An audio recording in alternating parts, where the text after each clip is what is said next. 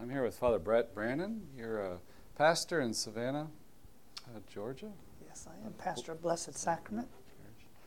And you've written a book on discernment for the priesthood. And but one thing I wanted to start asking you about, you give retreats now. You told me you have a real heart for giving retreats to priests and helping them. What are some of the themes you preach to them, to priests who are on a retreat?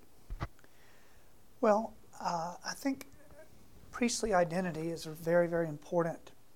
And some priests, depending upon what generation they were educated in our seminaries, some of them have a better understanding of a correct priestly identity than others. And we always say orthopraxy follows orthodoxy. You can't live priesthood fully and happily unless you understand what it's supposed to be. So back in the years when priests were saying, well, don't call me father, and I'm no different than you, and they stopped wearing any type of priestly identity, clerical clothes or whatever. If we're not a father, if we don't know that we're fathers, we're not going to survive. And so I spend a good amount of time just on reviewing that correct priestly identity and what we're called to do. And then always, every priest retreat, we always have to talk about prayer, because prayer sustains us, and we all do it, but nobody does it enough, and nobody does it well enough, and we're all learners, we're all beginners when it comes to prayer. Right. And so we have to trying to develop a prayer life as a parish priest, a diocesan priest, and to maintain it is very important, because there's no one there to hold you accountable to it. Because most priests are by themselves and out of the way. So that's a great challenge, isn't it, for priests today? It is. Yeah. And that's why we have to really have that habit very firmly ingrained when we leave seminary. That habit of daily prayer, holy hour before the Blessed Sacrament, divine office, the things that we've promised to do to pray for God's people. And it's so easy for priests to say, oh, well, it's true, I don't say my office anymore, but my work is my prayer. And I said, no, Father, all ex-priests say that. Right. All ex-priests say my work was my prayer. And the truth is, it's absolutely false. The statement is absolutely false, because the opposite is true. Prayer is our work. Our work is not our prayer. Right. Our first duty, St. John Vianney says, the first duty of a priest is to pray. And I always say, as my spiritual director told me many years ago, if you don't make your holy hour and pray your divine office, do not accept your salary. And I was kind of shocked. I said, what? He said, if I hired you and said the first duty of your job is this, and you didn't do this, should you be paid? And I said, well, I guess not. And so I kind of remind priests of that, because God bless them, they're good men and they love the Lord, and they're not intentionally not praying. They want to pray, but they struggle with prayer. Right. And oftentimes they don't have a spiritual director, and that's a cardinal sin there.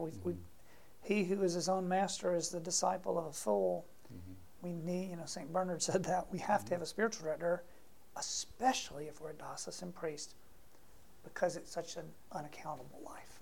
Right. I always remind people to see that little white tab that I wear in my room, that says to people, interrupt me. And the diocesan priest is a life of interruptions. And I always say we need to pray for the grace to be present and kind to people when they interrupt us. Right. Because some of the most important priestly work is done when it's not scheduled. When someone walks in off the street and says, Father, do you have a minute? Right. And you don't. You never have a minute. Right. But you have to, because your job is taking care of God's beloved children. Yeah. Some of the sources you use to encourage priests to make the holy hour, what would you tell them? Like Fulton Sheen or? Well, Fulton Sheen is the one who really kind of made it popular and spoke a lot about it. There's no church document that says a Catholic priest must make a holy hour before the Blessed Sacrament. The documents say we must pray our divine office and we should have Eucharistic devotion. But Archbishop Sheen popularized that idea, that practice.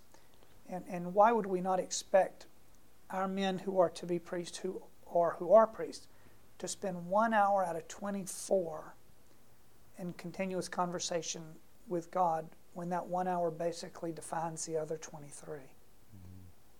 It changes everything. Right. You know? My spiritual director will often say, the degree of love and attention you give to Jesus in prayer is the same degree of love and attention you will give to your people in your ministry. Right. In other words, if you're looking at the Lord and talking to the Lord from your heart, yeah, we have to look at our bravery and pray our bravery, I understand.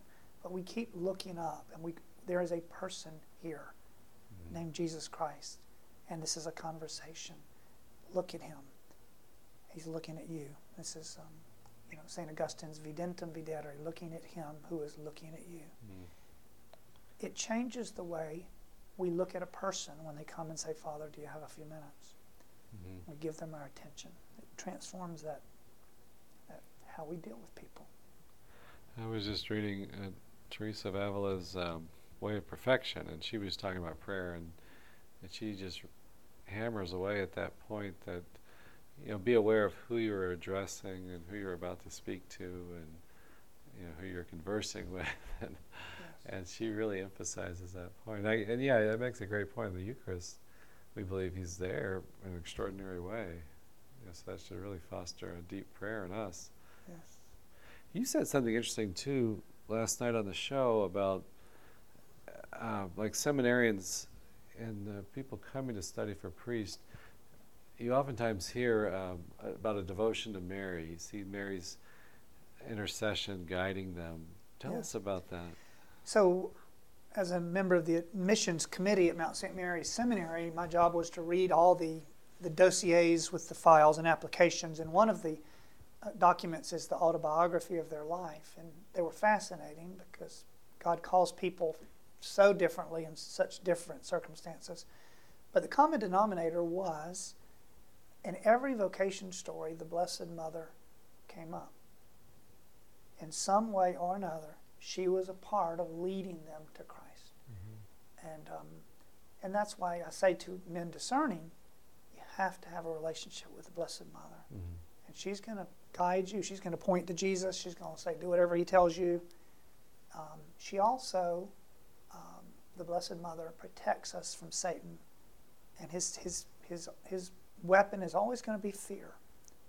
You can't do that. You're not holy enough. You're going to cause a scandal. You're not going to be able to preach in front of people. You're not going to be able to go to the hospital when someone dies. Always trying to help us. He wants us to make decisions based on fear. No. The Blessed Mother teaches us to trust in Jesus and not to make decisions based on fear. And so she's an important part because Satan, I always say when a priest is ordained, the devil paints a target on his back. He can read Scripture, strike the shepherd, and the sheep will be scattered. And so the Blessed Mother, as priest as well, not just as young men discerning if they should become priests, we have to maintain that relationship because she protects us from evil more than we know. Right. And I think it was like in St. Louis de Montfort, I remember reading something about, she helps us to hold on to the grace that we've been given. And I appreciate that more, because you realize how fragile we are and how we can turn aside and things. And but she helps us to persevere, in her intercession, and preserves the analogy, right, with natural motherhood. That she's very always concerned about her kids and what they're doing the right thing. And always say to be born. Montfort said, to be born we need a mother. To be born again we need another mother. And of course, the church is our mother as well. We're born through baptism in the church, but the Blessed Mother is our mother also. And she's especially, remind on priest retreats, I always say to the priests, some of you have already lost your mother. And that can be a devastating time in the life of a priest. Because without a wife and children, she becomes that significant woman in our lives. And we have to have an intimacy with her. And even when our mother dies, she's there with us to remind us that we're safe. That the church is our mother, she is our mother.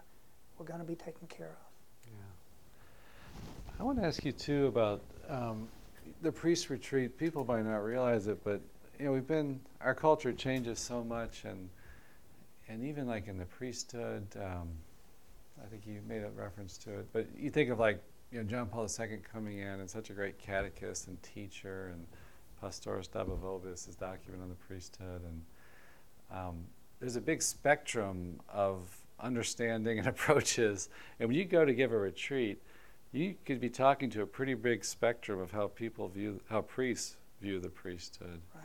But what is the common thread that you can really speak to, and maybe somebody's got not a distorted view of the priesthood. There's still some common thread there that you could probably tap into. What is that? Yes, it's funny when you give a priest retreat for a diocese. In the first conference, you look out there and you see the divisions. You see the Latino priests sitting usually in one area. You see the priests who were ordained before a certain year sitting here. The newer priests are over here. They're usually in more Roman collars, and the other guys are sometimes in flip-flops, and so you kind of see the foreign-born Irish sitting. You'll often see some divisions, but the common denominator is that Jesus Christ called them to be a priest, and in their heart they desire to be good priests, to be holy priests. Whatever they've done, whatever mistakes they've made, they really desire to be holy. And we have to, what I tried to do is to really encourage them and say, it's not too late. Right. There's nothing twisted within us that Jesus can't untwist. Right. If we ask Him to, He can give us grace on this retreat that will sustain us, that will, make resolutions that we'll keep until the day we die. He wants us to be holy. He wants us to be happy. And we want that, So I think we have to we have so many things to think about. Was this person a liberal or conservative? Are they for this or for that? Or how do they dress? Or what is their ecclesiology or whatever? We have to think about, first and foremost, my relationship with Jesus. My job is, He must increase, I must decrease. And my job is to bring Him to others. That's got to be the focal point. Yeah. I know one thing that I kind of, and I'm not a parish priest, and I've really come to appreciate, because we've filled in a lot at the parishes, and we've covered parishes that had priests that had died, and I appreciate more the older I get just the skills of being a pastor. I mean, that's a developed job skill, so to speak, to be able to run a parish, and that's a calling and a challenge. And but that it it can be an isolated life. There's not many priests out there, and work and a lot of work to be done. But and I noticed, you use your smartphone and you're tech savvy and you use all the things what are some of the biggest challenges you see to being a pastor, a diocesan priest? We used to say in the seminary when I was at Mount St. Mary's, we would say to the bishops and the vocation directors, if we recommend this man to you for ordination, what we're saying is that he's capable not only of being a priest, but also of being a pastor, of taking a Catholic church, a community of Christians, and leading them forward, setting a vision and doing everything that entails. There are times when there were men who we just knew did not have those skills, and they knew it as well. Yeah. And we would say to the bishop, he can be a good associate. He's a kind man, he's holy, he's a great, he can visit the sick and bury the dead. But he does not have the skills to be a pastor, and we don't recommend him for that. If you want to still ordain him, understanding that. And most of the time, the bishop, needing priests, would ordain him, and then something would happen, and he would need him desperately, and he ended up, sometimes would put that priest as pastor, and oftentimes it ended in disaster. And, every priest is not called to be a pastor, and it does require a specific skill set. And one of the biggest is simply juggling a lot of balls. I mean, just the number of phone calls and emails in a given day. If you have a decent-sized parish, just the number of phone calls and emails, each one asking you to do something or to be there for something. And keep priorities straight is the hardest thing, because we want to love people and want to serve them. So many young pastors say yes to everything that's asked of them. And it's like, no, the people of God, they love you and they want you there, but they don't know what you're supposed to do. You know what you're supposed to do. You were trained. Yeah. So you've got to say to them, you come to as much as you can. I have something else on my calendar at that time. I'm so sorry I can't come. You don't have to tell them what it is. Right. It might be your exercise. Yeah. It might be that that's the time for your holy hour. Yeah. If you were to say to them, well, I'm sorry, but I'm supposed to pray at that hour. Oh, Father, you can pray later. This is the kids' ball game. Don't you want to come? Right. They will say that because they love you, not understanding that that is critical. And it's always something, right? Always something. Yeah. So you could run yourself 24 hours a day Yeah. like a rat in a wheel, Yeah. but you won't survive. Yeah. And we want to be all things to all people, Right. but we have to remember we're nothing without Christ. That's a good point too, because I think people are well-meaning and they can't make that decision for you, and they don't know the demands of your life, Right. and they don't realize you know what you can do and things. I used to always say to our young seminarians and young priests, if you're an owl, pray at night. If you're a rooster, pray in the morning. But what I've learned through the years as a parish priest is that praying at night most of the time is simply not going to work. Yeah. Why? Because number one, the crisis of your parishioners or your exhaustion is going to prevent you from praying well. And I said, I always say now, if you're a rooster or an owl, get up early in the morning, make your holy hour, start your day with Christ, because He orders the rest of the day, so you don't lose your peace. And He tells you what to do and what not to do. A religious sister was giving a talk recently, and I heard her say, she said, one day I'm going to meet Jesus face to face, right, Father? And I said, yeah. And He's going to review my life with me, right, Father? And I said, yeah. And Jesus is going to say, okay, now we're going to be going through my life. Here is when you did this, and here's when you did. And then Jesus is going to say, and then you did this. Sister, when did I ask you to do this? Now, her point was, sometimes we're running everywhere, Right. but we're not doing what God wants us to do because we haven't prayed. Yeah. St. Augustine says, Bene corret sed extra viam. He runs well, but off the road. In other words, because he hasn't prayed, Right. he doesn't know where the Lord wants him spending that time. I always say to young priests, look, there's certain things you got to do. You got to say Mass, you got to hear confessions, you got to baptize babies. These are things only you can do. So you know those things are going to be in your schedule. But you're going to have a certain amount of time other than those times. And in that other amount of time, you have to decide where you're going to spend that time. And you need to decide that with Christ. And part of that time needs to be self-care. So I say, priests are like firemen. We're not doing something every second of every day, but we're doing things so that we're ready to go when we're needed. So sometimes we have to go exercise and we have to go do something for ourselves so that when we come back, we're able to really be present and kind to our people. I heard somebody say it the other day that if we don't have God as a priority, everything becomes urgent. If He's not to get everything in line. That was always true in the seminary. It seemed like if you got the prayer in, then everything else would fall into place, C.S. Lewis said, if you put first things first, second things will follow along. If you put second things first, you will lose both first and second things. Yeah. Clever way to put it. It is. In your own story, did you have some big spiritual experience that made you want to be, or did you always want to be a priest from your youth? Or? From the time I was probably 8 or 9, it was on my mind, and I would push it away. And but I couldn't understand why it wouldn't go away, especially when in high school and when I began dating, had girlfriends and things. But it didn't go away, and I realized that I was going to have to say yes or no to it. I had always been fascinated by medicine and healing, and I wanted to be a doctor and I was going back and forth with that.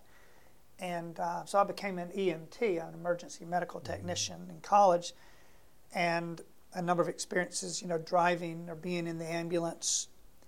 What happened was I began to see, I saw a lot of people die. I saw people dead on arrival or dead when we arrived at the car wreck.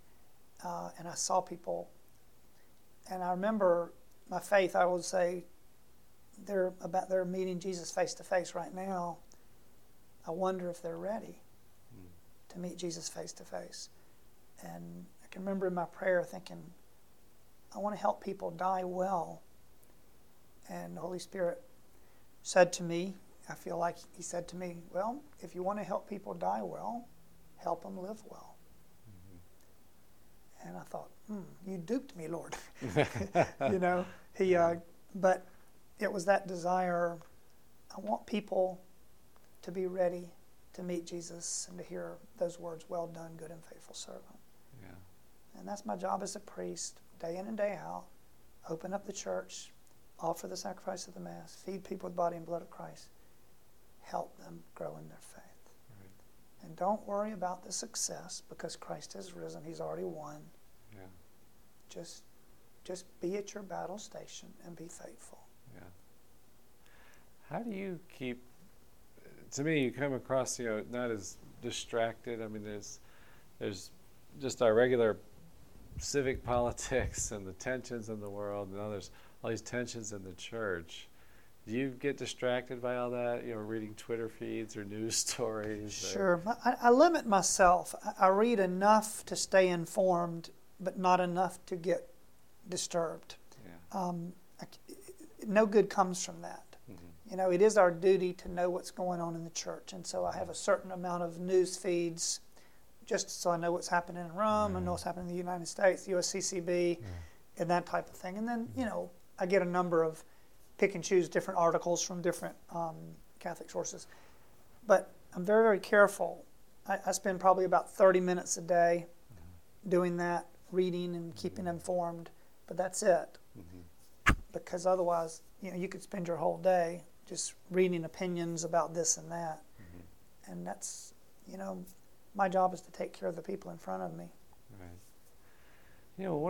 Going back to the call and things that I know it drew me that I felt like I was drawn to the community, like for the prayer life, the interior life that it fostered. And then later, I was like continuing to discern a call to the priesthood, even in seminary, but one thing that drew me was the joy of priests. And we were blessed here to see a lot of priests would come through and do shows and things. Sure. And I remember it just hit me. I was like, I like priests. They're a fun group of guys. They laugh and they have a joy. And that was like really important for me. Yes. And then, and more like after ordination, I think more is that you see, like what you talked about, offering the Mass and giving the body and blood to people and like confession, that the priest is there to bring like the power of God into people's lives, and that people today especially, but always, need that grace and need that power, and the priests are like right there.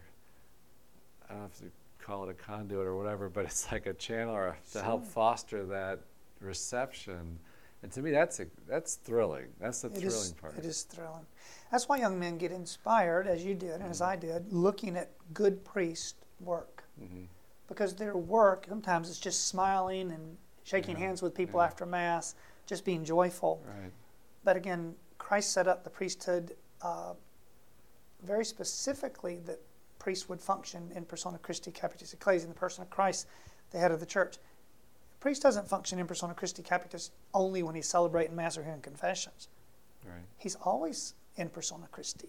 Right. Now more profoundly at Holy Mass, but always a priest is functioning in the person of Jesus Christ. Yeah. Which is why, understandably, people are scandalized when a priest doesn't act like a priest. Mm-hmm. But they're edified and inspired when a priest does. Right. I read the book years ago by Catherine Doherty, Dear Father. Have you read that one? Mm-hmm. She had this, founder of the Madonna Houses and Justinia movement, just this incredible love for the priesthood, and it comes across in her book. She's very tough. I think she was from Russia and could really talk turkey with priests and things. But it just comes across her, right, how much she loved priests. And in her book, she mainly centers on the presence of Jesus in the priest. And yeah, just the interactions and bringing Jesus to people, and talked about preaching too, the importance of that in people's lives. And it was really one of the best books on the priesthood. For me, it touched me most. I think part of it was her love for the priest, but also just that awareness, I think what you just said too, that acting in persona Christi and through the sacrament of holy orders, hoping to make that good shepherd present to the people. Right. And people sense that. They hear the voice of the good shepherd, I think, I'm always, and this is false humility, I'm sure, but they always ask me for prayers, and I'm always thinking, I'm wrestling with my own stuff. I'm praying for myself. I mean, I always feel like you're asking me for prayers. Yeah. I think you probably pray better than I do, but as you pointed out, that's our role to intercede. Our role, but they see Christ in you, and they're right. Yeah. The sensus fidelium, people know the truth sometimes better than we priests ourselves know it. They know that Christ is functioning through that priest. And one of the things that I encourage priests to do on retreats, I say, man, your hands have been anointed. Lay them on people and pray for them. Yeah. So often, if someone comes out of Mass, Father, my grandmother's having surgery, would you pray? Oh, yes, we say piously, I promise I will remember that intention in my divine office this evening. The grandmother's right there. I lay my hands on her right then, and I pray for her. When a young couple comes to my office for marriage preparation or counseling, at the end of that appointment, I say, put your two heads together. I lay my hands on their heads. From my heart, I pray for them. Most of the time, they're crying. It's a very appropriate intimacy. A spiritual father praying for his spiritual children. And they know it. They sense it. This is the kind of intimacy priests have with people. They tell us everything. And our job is to love them, to forgive them, to encourage them, to bless them. They leave happy. I belong to we call them Teams of Our Lady. It's a national organization to help married couples, and it's got 5 couples in it. So we get together, have dinner, pray the rosary, discuss a book or something. And I'm waxing as eloquently as I can, giving my spiritual teachings, blah, blah, blah, blah. At the end of it, I give them my blessing. And that's all of a sudden when they come alive and they'll thank me for being there. It's not for what I said. Yes. It always kind of strikes me. All I did was say my standard blessing, But they appreciate that so much. And that's spoken to me. And I try to take it very serious now. And I try to pray, too, at the moment for people as well. But that always touches me when they ask for our prayers and they're counting on that. I used to have a man who we buried him 2 years ago, and he was he had a terrible disease called Proteus syndrome, and tumors would grow all over his body, even from when he was within his mother's womb. He was a very holy man, very inspiring, and I visited him many, many times because he was in the hospital many, many times. Right. And every time he was cut up, we would laugh and tease each other, and then at the end he would reach out and take my hand, and he would put it on top of his head. And he would say, in other words, Father, don't leave here until you have put your hands on my head and prayed for me. And it really, especially now that he's died, that action really it profoundly affected me. Put your hands on people's head and anoint them and pray for them, because it's Jesus who's doing it, and they know it. Let's talk about preaching a little bit. How do you approach preaching, and how do you look at it, like the purpose of it? Sure. Prayer and preaching are closely united, because we have to. people say, well, I feel empty. Priests will say, I feel empty. I don't know what to say. And my response to that is, are you going to the filling station? Mm-hmm. You know, tell me about your prayer life, your spiritual, your interior life. Mm-hmm. And in addition to that, reading or listening to podcasts. Today there's so many options as you're driving around town to listen to retreats and things like that, to feed your mind with ideas. Because, you know, some priests have a greater gift for preaching than others, and some are better administrators. That's like in anything. Yeah. God gives different gifts to different people. But, you know, the Second Vatican Council says the primum officium, the primary duty of the priest, is to preach. That's what Jesus did. That's what he told his apostles to do. And that's what we're told to do. And so it's very important. And I say to pray well and to preach well are the two important things that a priest does. If he can do those two things well, everything else is pretty much going to follow. And so I encourage priests, because what happens is that, you know, we say yes to so many other things during the week that we're not giving the amount of time we need to Lectio Divina and taking notes, thinking, asking the Holy Spirit what he wants us to say. You know, and after you've been a priest like me now, I'm 28 years, you know, you have so many homilies you've used before, and, you know, well, I haven't used that idea in a while, and that kind of thing. Yeah. But you don't want your spiritual life to dry up. Yeah. You know, we're always trying to learn new things and grow in new ways. This is very, very important. So, you know, Monsignor Ross always had great, you know, comments about preaching. You know, he would always say, don't be a sheep beater, you know, and that was his way of saying, don't beat people over the head with the truth like a 2x4. Yeah. To say the right thing in the wrong way is somehow to say the wrong thing. Right. You know, we have to teach everything Jesus teaches. People deserve everything that the Master has given to us.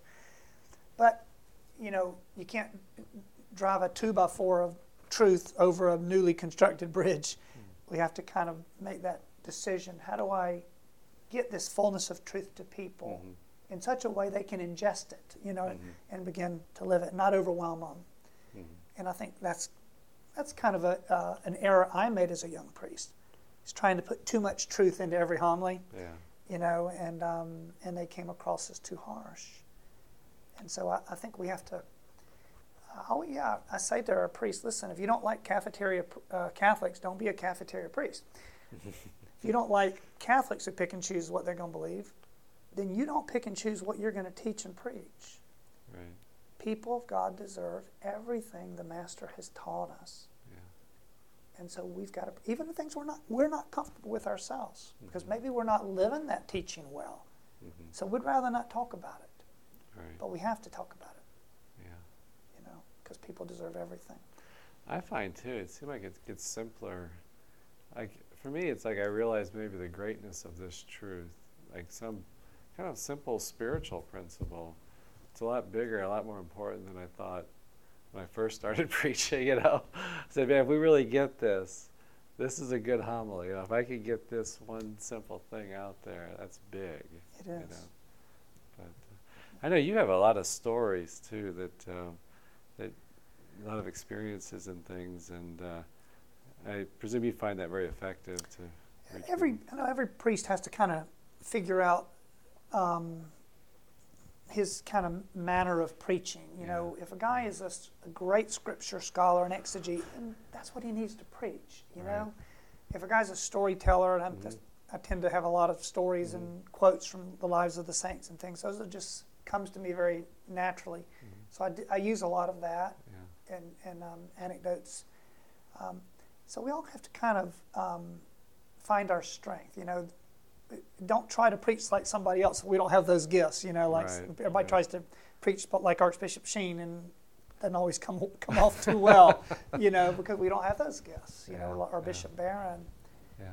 You know, but I do. I think illustrations. You know, Aristotle said the first duty of the preacher or teacher is to entertain. And what he meant by that was to engage them. To engage them. And whether that's a story or humor or a quote or Yeah. something that makes them engage and listen. Right. And then, and there are a lot of different ways to do that. Yeah. Father Joseph's our storyteller. He's a good story, and he collects the stories, and I would say, well, I just don't have any stories. He'd say, you interview all these people on Life on the Rock. How can you not have a story to tell? For some reason, I can't hold on to it or something. And he actually has a file. But one thing, I was listening to the sports podcast, and the guy, I don't really care that much about sports, but he could draw the connection to real life. And oftentimes he would start his little 15-minute opening thing, and he would talk about, when you're ever doing this and this happens, and then he'd go to talk about some story. And I thought, and it always grabbed me, because he was talking about more than sports. Right. And I could connect with that opening line or whatever that he had. And I try to do that more now, but I always thought that's kind of, and so I thought, what can we really do that, what is our skill set? And it's nice too that the older you get too, you're not as dependent on people's reactions and stuff. Right. You can, do you feel like when you preach that, hey, the Lord's given me a word here on this text, that something? Sometimes I feel that a lot more strongly than others. Yeah. But always don't underestimate what the Holy Spirit is going to do. Right. One of my priest friends tells a story that he was just giving a talk to a group of high school students at a local high school. They were sitting in the gym, in the bleachers, and he said, it's just basic kerygma, who is Jesus and what has he done for us? And he said there was this one kid, he had his arm around his girlfriend, and he was whispering to her. He wasn't listening. It was kind of distracting. He was pretty rude, really. But he said he was the one that was really, I could tell, wasn't listening. Mm-hmm. And he said that he said about 5 years later, he got a letter. And the letter was from that young man who had been so rude. And he said to him, I was the one with my arm around my girlfriend that day, and I was really rude to you. But he said, I want you to know that when you said this about Jesus, I never forgot it. Mm. And he said, and this year I went through a great crisis. And he said, and those words you said have sustained me. Mm. And I believe that he's real. And it was amazing that, here was the most unattentive, rude person in the congregation. Yeah. And yet he was the one the Holy Spirit really touched that day. Right. So as preachers, we just have to remember the Holy Spirit's in charge. Yeah. St. Gregory the Great says, unless the Holy Spirit moves the heart of those who hear, the teacher's voice sounds vainly in their bodily ears. Mm. Only the Holy Spirit can move the heart. Mm. But he can use something you say today, 20 years from now, to move someone's heart. Yeah. That gave me great consolation reading that in Acts where it says, like Lydia the Purpler, yes. that the Holy Spirit opened her heart to understand what Paul was saying. And it's like this thing's not going to happen unless the Holy Spirit's there working. It's not going to happen. And that's not, in humility, we have to acknowledge whether we have a gift at preaching or we don't, that nothing's going to happen unless the Holy Spirit moves. Yeah. And we can't make that. We pray for that. We offer ourselves. We preach the gospel to the best of our ability. But only the Holy Spirit can move people's hearts. Right. And that's good, too. I think you're mentioning that different gifts people have. And I remember we had a local priest here who's passed away kind of young, so to speak. I think he was in his mid-60s, but he... I don't want to give too much information, but he wasn't a great preacher. He was great in confession. And it wasn't so much like what he said, but he just had a way of coming across humbly, and he wasn't like this rock star flashy guy. And he drew priests to him. Priests would go to him for confession, including myself.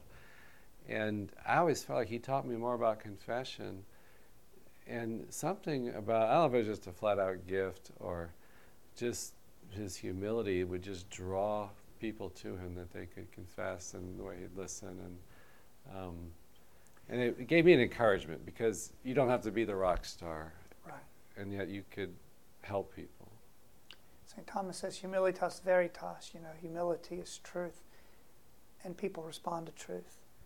And when a priest knows that he is nothing and Jesus is everything, whatever gifts he has or doesn't have, when a priest knows that, not just in his mind but in his heart, that comes across powerfully to people. He's here to bring us Jesus. It's not about him. And, it's impossible to be holy without being humble. Yeah. One last topic I wanted to ask you, because you're a Southern gentleman from Georgia, and you got roots in New Orleans, which also has a nice culture, formation, people, I think in a very human way. Talk about being a gentleman and a priest. What's the connection there? Well, people expect their priests to be well-formed. And human formation was, as vice rector, that was my special area in the seminary. And human formation, Pastoral Double Hub, as Pope John Paul says, is first. People buy the product because they like the salesman. Yeah. And so we have to have a certain amount of polish in how we interact with people. And that means, how we dress, how we speak, our table manners, correct grammar, body odor. All of these things, and looking at a person when they're talking to you and not looking away all the time. Things that we would hope they would learn in their families, but we can no longer assume that. And so if a priest is not a gentleman and in some way really turns people off with his manners or whatever, or manner of speaking, or then they're not going to listen to him when he talks about Christ and when he talks about the teachings of the church. If he's respected as a gentleman, and it doesn't mean that you have to have French cuffs on all the time and be so polished. It just means that you understand what it means to be a human person, a gentleman, and people will follow you, if they respect you. And that's a big part. We have to make sure that our men have good human formation today. Yeah, I know priests had an effect on me in that way. Like my pastor growing up, and he was a foreign-born Irish priest, and he just had a dignity, and learned later that he lived very frugally, and didn't like to eat out and stuff. But he came across as always, there's something just dignified about him, and here meeting priests like that, and two, I've come to appreciate just like the culture around chivalry or being a gentleman. It's like, men have like kind of this power, this energy God given to transform culture and everything. And in the priesthood, you forgiving sins and absolving sins and offering mass, and it has to be guided by a gentlemanly quality. Right. That to not just to use it properly. And not lord it over people and things. Yes. And, it's how priests treat people is very, very important. And I mean just saying good morning, smiling, seeing someone in a convenience store and speaking to them. Yeah. And because if you don't, or if you don't do it in a kind way, or you're gruff and brush people off quickly, it offends them. Right. Because you're their pastor, you're supposed to represent Christ. Yeah. And they should be offended, quite frankly. Right. Because you're not doing what you're supposed to do. Yeah. I usually I have this thing that I do, just the way I live my life as a parish priest. I call it ST, sacred time. And sacred time is from about 12:30 to about 2:30, 3 o'clock. In the middle of the day, after I work, I get up early, I'd say my prayers, do my holy hour, mass, have my lots of appointments in the morning. About 2 hours, though, I'm off limits unless there's an emergency. And what do? I eat a very quick lunch. I don't eat much. I take a nap, 20-minute nap. I exercise in some way. And then I'm usually back in the office by 2:30 or 3. And I end up working till 9 or 9:30 at night. My secretaries, I have that on my electronic calendar, ST, sacred time. my secretaries say, Father, why do you do sacred time? And I say, so I can be nice to people. In other words, taking care of ourselves within reason, so we can give ourselves fully to people. You can't reason with unreasonable people. People who are in pain are often unreasonable. And people who come to the priest are often in pain. And so we've got to be able to be there for them and love them and walk with them in that pain. And to do that, we've got to get ourselves ready by taking care of ourselves at a certain amount of time. You know, I remember hearing somebody complain one time, not about the priest, but just about in general, like, they said, well, that guy he won't even talk to you. You know, think of some coworker or something. And I remember it just struck me that, you know, just to make that, you know, oftentimes as younger, you're thinking about evangelization, you got to hit them with these truths, you know, call them out on sin or something. Right. But just to give someone that attention to talk to them. That's right. And people respond to that, and then it kind of leads you naturally to maybe witnessing in some way. But it's this very simple thing that I think sometimes we can forget. It's simple, but some men, because personality and experiences as children, their families, they don't feel comfortable often in social situations. And developing good social skills is essential. When you agree for a diocesan priest, because we deal with people all the time. And if talking to people or listening to people makes a person feel uncomfortable, then you need to think of another vocation, because this is what priests do. And if you can't be present to people, look at them and listen to them, they're going to be offended and hurt, and they're going to lose faith in the church. You know, even though I know priests that they go, Father, I want to have better social skills, but I feel very anxious in some social situations. So, okay, well, let's work on that. Let's see if these are things that we can overcome, because they're going to be an important skill for you if you're going to be a happy and successful priest. Right. Well, thank you so much, Father, for talking with us. And You're very welcome. Comes across your love for the priesthood and love for priests, and so hopefully this will encourage people out there. Thank you. Thank you. God bless you.